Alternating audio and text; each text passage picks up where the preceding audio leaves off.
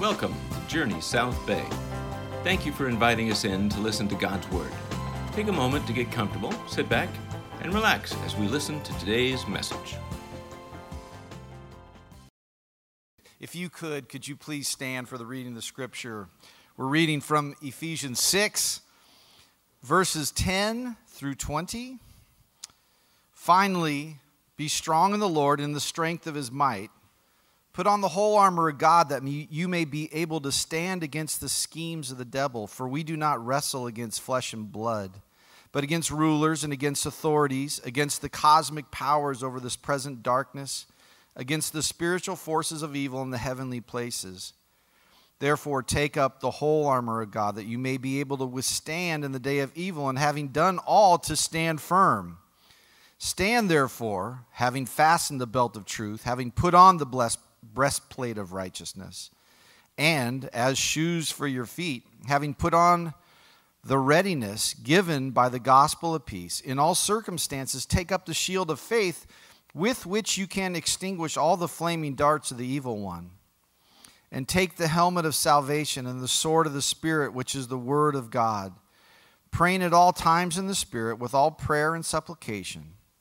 To that end, keep alert with all perseverance, making supplication for all the saints, and also for me, that the words given to me in opening my mouth boldly to proclaim the mystery of the gospel, for which I am an ambassador in chains, that I may declare it boldly as I ought to speak. May God bless His word. We are concluding a series today in the book of Ephesians that we've been in for several months. And coming back to this topic of spiritual warfare that Paul closes the book with. And if you've not been involved in a church very much, or this is relatively new to you, spiritual warfare definitely seems to be the topic in the arena that is the strangest or the most difficult to comprehend. It feels like something for extremely religious people or fanatics. But Paul wants us to think about it as the mundane, normal Christian life.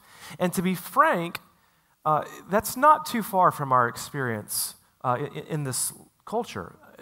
Often you'll hear athletes or entertainers of some kind who you don't hear from for several years.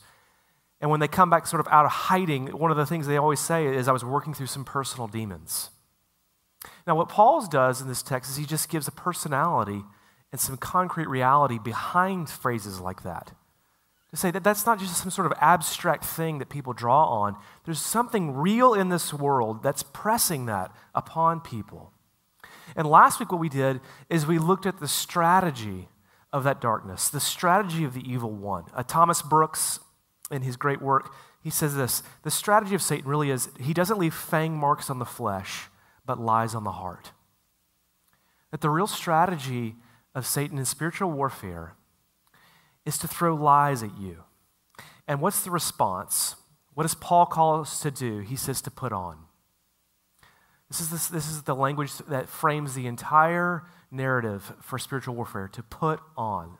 So let's learn three things about putting on this morning for spiritual warfare: what you put on, when you put it on, and thirdly, how you put it on. So first, what you put on. But what does Paul tell us to do? In verse 11, he says, put on the full armor of God. Okay, this is the same language actually that Paul used in Ephesians 4:24 when he says, put on the new self.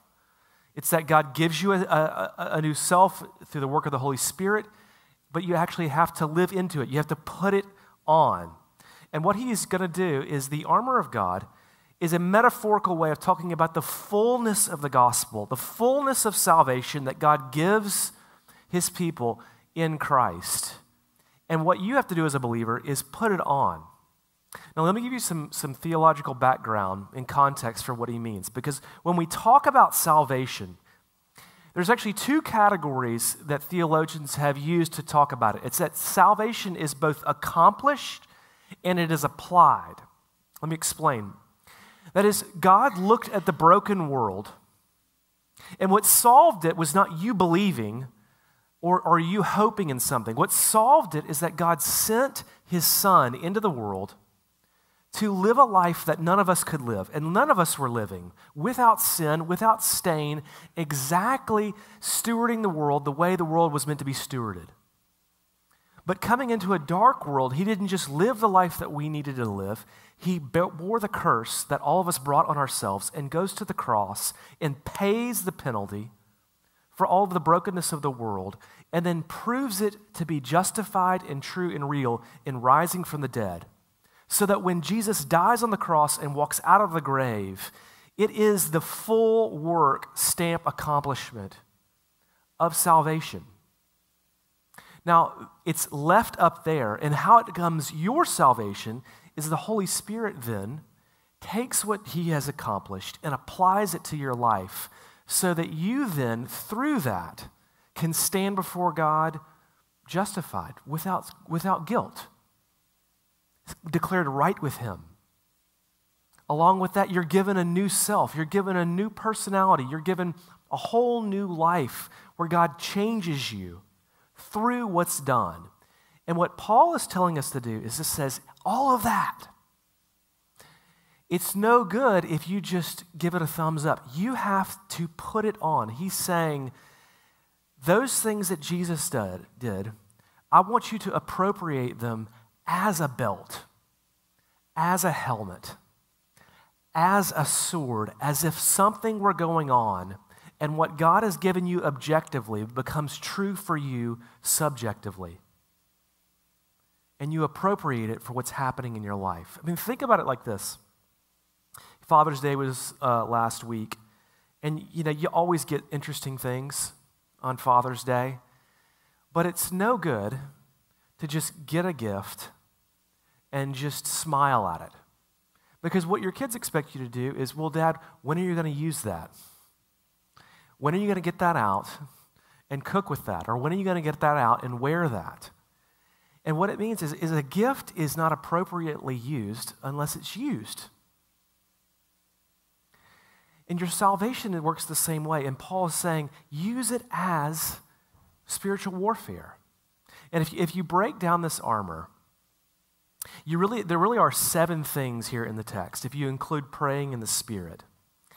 And the way we ought to think about it, I think, is that the belt is the foundational part, and I'll come back to that. But then after that, there are 3 sets of 2s. And I think they work this way, that what it looks like to have on the armor of God is to repent, to believe, and to fight. That it looks like this. Repent. He says, put on the breastplate of righteousness and the shoes that you will walk in the gospel of peace. Now, everybody who would have read this probably would have immediately had their immediate mind, if they were Jewish, back to Isaiah 59. What it says is the Lord looked at the world, he looked at Israel, and there was no justice, there was nobody living for the truth, and he puts on a helmet of salvation and a breastplate of righteousness. And righteousness is a word that is used several different ways in the New Testament. But here it's being used by Paul to talk about who humans are meant to be and what God wants the world to be like. He's talking about justice. And when it says the gospel of peace, that's a word that comes from the Hebrew word shalom, which talks about the world being restored to the way that it was meant to be. And what he's saying is that as a Christian, this new identity that you've been given, you are to walk out into the world, bearing this new world, bearing the new identity and the promises of what God is going to make the world to be. And you ought to aim your life in that. And when you don't aim that way, and when you don't follow through, you look in and repent. Now, why is that so profound? Because in spiritual warfare, what the deceiver will make you do is say, that righteousness, that's not how the world was meant to be. Or you want the world to be healed, it's not walking that way. And you know what he will also make you do is when you see that, you'll be filled with so much shame and so much embarrassment that you will hide and you'll create your own little fig leaves. And what spiritual warfare does is it says, I know how God wants me to be. He wants me to bear this righteousness. He wants me to walk in these ways. And when I don't, I will come clean. Because if you admit fault, you know what you're doing? You're cutting through the lies of the devil. Because what everybody will want to do is either hide from our faults or morally cover them up. And to say, well, don't look at my faults over here. Look at how much I'm doing over here. And every time you do that, you've given in. But how you begin to do that is you repent. You fight by repenting and saying, I know I'm supposed to be this way. Lord, help me be this way. You don't just repent, you believe. Verse 16 and 17, it says, put on the shield of faith and the helmet of salvation. Now these here, I think, are talking about learning to use the objective nature of the gospel. Look, faith in our enlightenment world is so associated with your personal expression. That is, when we think about faith, we think about things like, how much do you have? Or are you really all in? Do you fully believe? Because there's a lot of people who hear things like this and go, I'm just new to this. I don't know how much I believe. I struggle to believe. But the profound nature of faith is not how much you have, but what it's in. And Paul says, faith for a Christian looks like this. It looks like a shield. Because if somebody's shooting an arrow at you, how much do you have to believe that shield can actually deflect the arrows to hold it up? Just enough to hold it. You don't have to be fully confident in the shield. And your confidence, if it's greater than this person is over here, no more protects them than you. Because the power of faith is not in how much you believe. It's in the fullness of what God has given you in the cross of Jesus. So that every time a flaming arrow comes your way and says, are you really a Christian? Do you really love God? You can hold up the righteousness of Jesus and says, you have nothing to say to me because my God has said everything that I need to hear already in the gospel. And Paul says that works like a shield. And so your helmet, it's like the hope of salvation, the hope of the gospel. Because what he's trying to give you here is when you get lies thrown at you, you need the assurance of the gospel. J.C. Ryle, who's a bishop of the Church of England, has this great chapter in his book, Holiness, on the idea of assurance. And he says, look, assurance of faith is something that's available for every Christian, but not every Christian actually gets. Because he says it's possible to be saved and to never actually grasp assurance. In the same way, it's possible to be a flower that ever actually fully blossoms. And because what God wants for you is not just to know that you're loved, but to be sure of it. And to be sure when the lies are being thrown at you that nobody loves you, nobody is for you, and God will not forgive you again. But how the gospel can work as a shield is you hold it up with assurance to know that every single time a lie is thrown my way, you stand confident in that identity. You repent and you believe and you fight. It says verse 17 and 18, he says, take up the sword of the Spirit, which is the word of God. And then verse 18, he goes on to talk about praying at all times in the Spirit with prayer and supplication. Now, these are two things that the church has always put together for the right reasons, the Bible and prayer. Why? Because how does assurance get in? How does that righteousness that God wants you to walk in, how do you appropriate that and make that personal for you? It's always through the work of the Bible and prayer. Because what the Bible and prayer together will do is it will train your mind, it will train your heart, it will train your emotions with the promises of the gospel. And the Psalms are a great way to do this. If you read through the Psalms in a couple months, what you'll do is you'll get the full variety of emotions. You'll get people that are like, let everything that has breath praise the Lord. You'll get people looking at the world and saying, God, are you even there? You'll get people coming to God and saying, how broken I am and I need your forgiveness. You'll get songs of everlasting compassion and unimaginable forgiveness. You get the full variety of what it means to be a human being in a broken world trying to follow a God. And if you read that over and over again and try to hammer that into your soul, what will happen is that the armor of God will become an instinct for you. It will just begin to come out in life. Think about the Bible in prayer this way. Like if you are, you're putting a bed together. I mean, the main part of the bed is the frame, the posts, the thing that holds the bed up. But it can't do any of that without the nuts and bolts and the fasteners. The way that the Bible and prayer works as a sword of the Spirit is that it is like a fastener for bedposts and bed frames. That what you need is to believe that God is with you and that He is good and that He is for you. But what will fasten that to the bottom of your soul is if you have Bible and prayer regularly in your life. And Paul says, put that on. That's the armor of God. Secondly, when do you put it on? He says in verse 14, fasten the belt of truth.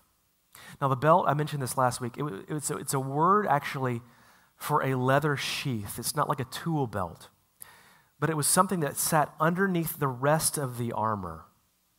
It's not something you sort of get out. It's something that's always on. And the word for fasten, it's not a great translation for us here because it's the word perizomene, which it means elsewhere to gird up, to be prepared. There's a place in Luke 12 where Jesus says, blessed are those servants whom the master finds awake when he comes. Truly I say to you, and here's the word, he will dress himself for service and have them recline at the table, and he will come and serve them. That language, he will dress himself for service, to get prepared, to plan to go somewhere. Paul says that ought to be your whole life. That you ought to always live as if you're about to go into battle. See, the point of what he's making is that you don't get into the middle of battle, see things coming at you, see flaming arrows coming your way, and go, now where's that shield I had? Where did I remember to bring my sword? I better get dressed. And if you don't have any big problems in your life, if you don't have anything pressing you right now, like a job crisis, or a challenge in your marriage, or with something with one of your children, the danger is it's very easy to begin to drift and to become very comfortable and to think everything is just kind of blasé. And what that does is it makes you incredibly vulnerable for spiritual attack. There's a place in 1 Corinthians 9 where Paul talks about the Christian life like being an athlete in training. And what he means is if you look at an athlete, here's how an athlete thinks. Hey, Alex, you should come out with us tonight. We're going to go to this great place and stay out all night, and everybody's going to be there. It's going to be amazing. An athlete says, thanks for the invitation. I can't. I got a game in the morning. I got to go home. I got to get ready for that. I got to get enough sleep. I got to eat the right things. Or, hey, Alex, we're all going to, eat these, box of ice cream together. Come have this. I can't. I'm training. I'm trying to maintain weight. I'm trying to stay in shape. And Paul says, that's how the Christian life should be. And when an athlete finishes the game and finishes the season, it's not as though they say, well, this is great. For the next 6 months, I'm just going to eat whatever I want and sit on the couch and do nothing. No, if they do that and they show back up to training camp, they're going to be miserable. What an athlete does is you're always in season. You're always living that out. And Paul says that's how the Christian life should be. You can't just come to God when things are going miserable and expect all of a sudden to make it make sense. If you only try to connect with the gospel when your life is falling apart, what that means is faith will always be abstract to you, and it will never make sense in the mundane, but it will also feel like it doesn't work because it's not healing the thing that you came to him for. But what Paul says is that you ought to always be getting your mind and your heart and your emotions prepared for whatever life can throw at you. And can I have one application for you? I've talked to countless people in the last month who just randomly, it feels like they all had a conversation about this and then decided, let's go tell Alex over like 3 weeks about how many churches post-COVID in LA are dying. I'm talking like enormous things that have like 1,000 people and are laying off pastors and laying off staff and stuff like that. And that there's this like pattern that, we didn't do that for a while, maybe we don't need that. Don't give in to that lie. Because how you get your heart and your mind trained to always be putting on the armor is to be with people and to be in community with them and to come regularly with them, to have them speaking to you about their life, to have them reading the Bible for you, to you hearing preaching, to you taking the Lord's Supper, to you participating in worship together. Do not cease to do not cease to come together, but always be prepared. And if you do this, look, if you're always doing it, it begins to train you to have life ready no matter what throws at you. You ever heard the phrase, you Miyagi'd me? You know, it comes from that 80s movie, The Karate Kid, where what happened, it works this way. You have that kid, Daniel LaRusso, who he wants to learn karate. So he goes to Mr. Miyagi, and what Mr. Miyagi does is he says, great, paint my fence, sand my floor, paint this way. And he does it for days, and he's so annoyed. Why am I doing this? Why would you have me do these things that feel so abstract and make no sense? And all of a sudden, one night, he starts, he's like lost it, and Mr. Miyagi just punches at him.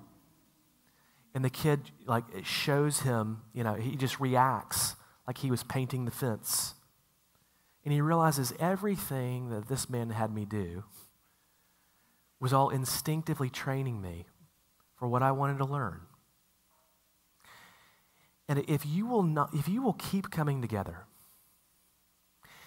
and you will expose yourself to Bible and prayer, Bible and prayer, Bible and prayer, and all of these things, you know what will happen is that life will throw you things 10 years from now, and you will instinctively react with the promises of the gospel. Like the sword will be ready, and the shield will be out there. That's what it is. That's when you do it. Thirdly, and lastly, how do you actually put this on? Well, Paul says, put on the armor of God. And one thing that's getting at right away is that this is not just willpower. This is not just you trying harder. This is not just you making sure you're really religiously zealous. There's a biblical context for this. And to make sense of the verse, you got to know the whole chapter. And to know the chapter, you got to know the book, sort of the whole context of the Bible. Here's the context for biblical spiritual warfare. You go back to the Garden of Eden. And Adam and Eve are there in this blessed garden with the Lord himself.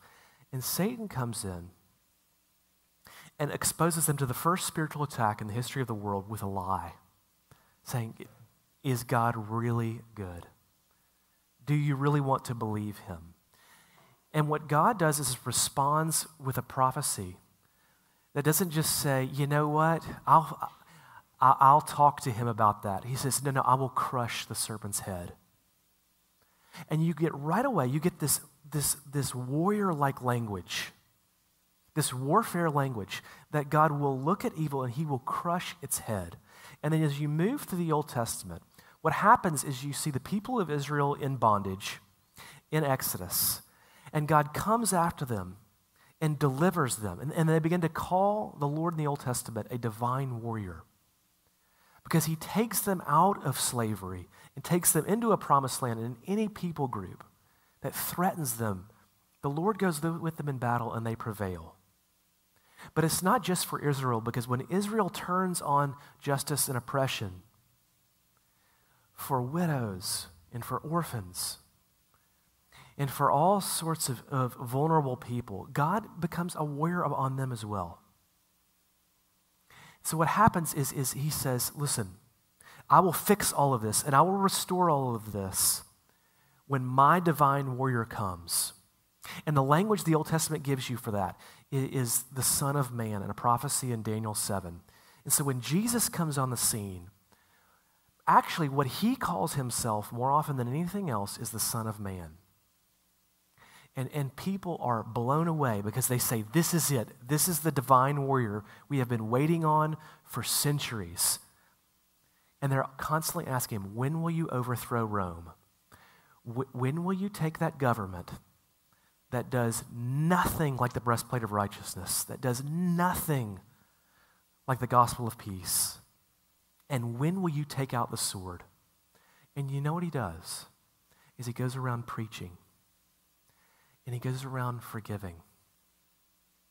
And he goes around healing. And he goes around loving. And when it comes to the end of his life, and he's going to be killed and he's going to be put on trial, Peter's there to defend him, and he pulls out a sword. And what does he say? He says, Peter, put away that sword. Because I'm not coming to bring a sword of judgment. I'm coming to go under it and to bear it. And what you begin to realize is that this Son of Man, this divine warrior, is going to go into battle and not to kill people, but to die himself. So that God's plan of spiritual warfare is going to be accomplished in the death of this man and in the loss of his life. So that when Paul talks about it in Ephesians 1, he says that when Jesus actually died on the cross, one thing he did is he disarmed the authorities in this world. And you know what that's teaching you and I? Is that spiritual warfare, the little skirmishes of our life, are fought in the heart with a weapon that doesn't look like a weapon. And Paul, he gives us a hint here in the end of this chapter. He says in verse 19, and pray also for me that the words may be given me in opening my mouth boldly to proclaim the mystery of the gospel, for which I am an ambassador in chains, that I may declare it boldly as I speak. Here's how it works. Look, the spiritual battle that God wants Christians to engage in is not the power struggle with politics. It's not the angry territorial battles of schools or neighborhoods or curriculum or any kind. The battle is first and foremost in the hearts of human beings, specifically in the church, that you would live out the same way that Jesus himself lived out in the ministry of love, healing, forgiveness in the kingdom of God. How do you do that? You know how you do it? You look to him. Look, anger. Anger is an enormous battle for us. Somebody's going to make you so angry today or tomorrow. And when that comes, you have to realize this is a battle. And here's the lie in anger, is that if I give in to anger and I hate this person, or I talk ill will about them, or I make sure something happens to them, the lie is that justice will have been served. And you'll be declared right. And you'll be freed from this anger. You never are. And nothing ever gets fixed. I mean, Anne Lamott, she once said, hating somebody else in revenge is like drinking poison and hoping it kills the other person. So how do you do that? How do you get out of that? Because the fear, if I don't get angry, if I don't hate this person, they'll just get away with it. So what you do, here's how you put it on. You look to God and you say, God, do you care at all? Do you care at all about what this person does? And you know what his answer, what the breastplate of righteousness says, is absolutely he does. And how much did he care? He cared enough to send his son to die for that. And you realize, how does God look at this thing this person did? He died for that. And what does he say to you who is so vengeful and angry? He says, my child, you are forgiven. You realize when you look to God, in all of your anger, every single time he responds in compassion. And if you will look to him, and you will stare in the face of how he has spoken to you, how he has treated you, how he has equipped you through everything in Jesus. When those little moments come up of anger, of rage, of lust, of envy, and you realize how he speaks to you in forgiveness, how he has met you in every single way, look, then you can begin to forgive. And when you begin to forgive, or you begin to walk away, you are winning the battle of the cosmic universe. You know the story of Dunkirk in World War II, where the English were stranded on the beaches of Dunkirk on the beaches of France, and the Germans are just going to take out the English army, and it's going to be the end. And the Navy doesn't have enough boats to come get them. So what ended up happening is the largest naval rescue in the history of war. And the people who did it were just little fishermen, like little dinghy boats that drove across the English Channel and rescued the army. That probably was the most meaningful part that turned it for Western Europe. Was a bunch of nobodies in boats that you would have never thought would have been seen in a war, won the war. That's what Christian warfare is all about. Is that if you will take up the weapons that the world would never call a weapon, like forgiveness and compassion and empathy and counter-conditional love, you will begin to win the only war that matters, and you can stand firm. Let me pray. Father, help us. Lord, help us to look to you, to see how compassionate, forgiving, and gracious you are, how merciful, and what an upside-down Savior you are. That, Lord, everything you gave us in the gospel of the kingdom, Lord, it was not the way that we expected it. It was not the way the world works. It was the upside-down way to heal and restore the world the only way it could be restored. May we follow you. Lord, help us to go your way. In Jesus' name, amen. If you enjoyed this message, we invite you to subscribe to the RSS podcast feed. This will let you know when a new message has been posted. You can also look for us on YouTube, Facebook, or Instagram at Journey South Bay. Until next time, God bless.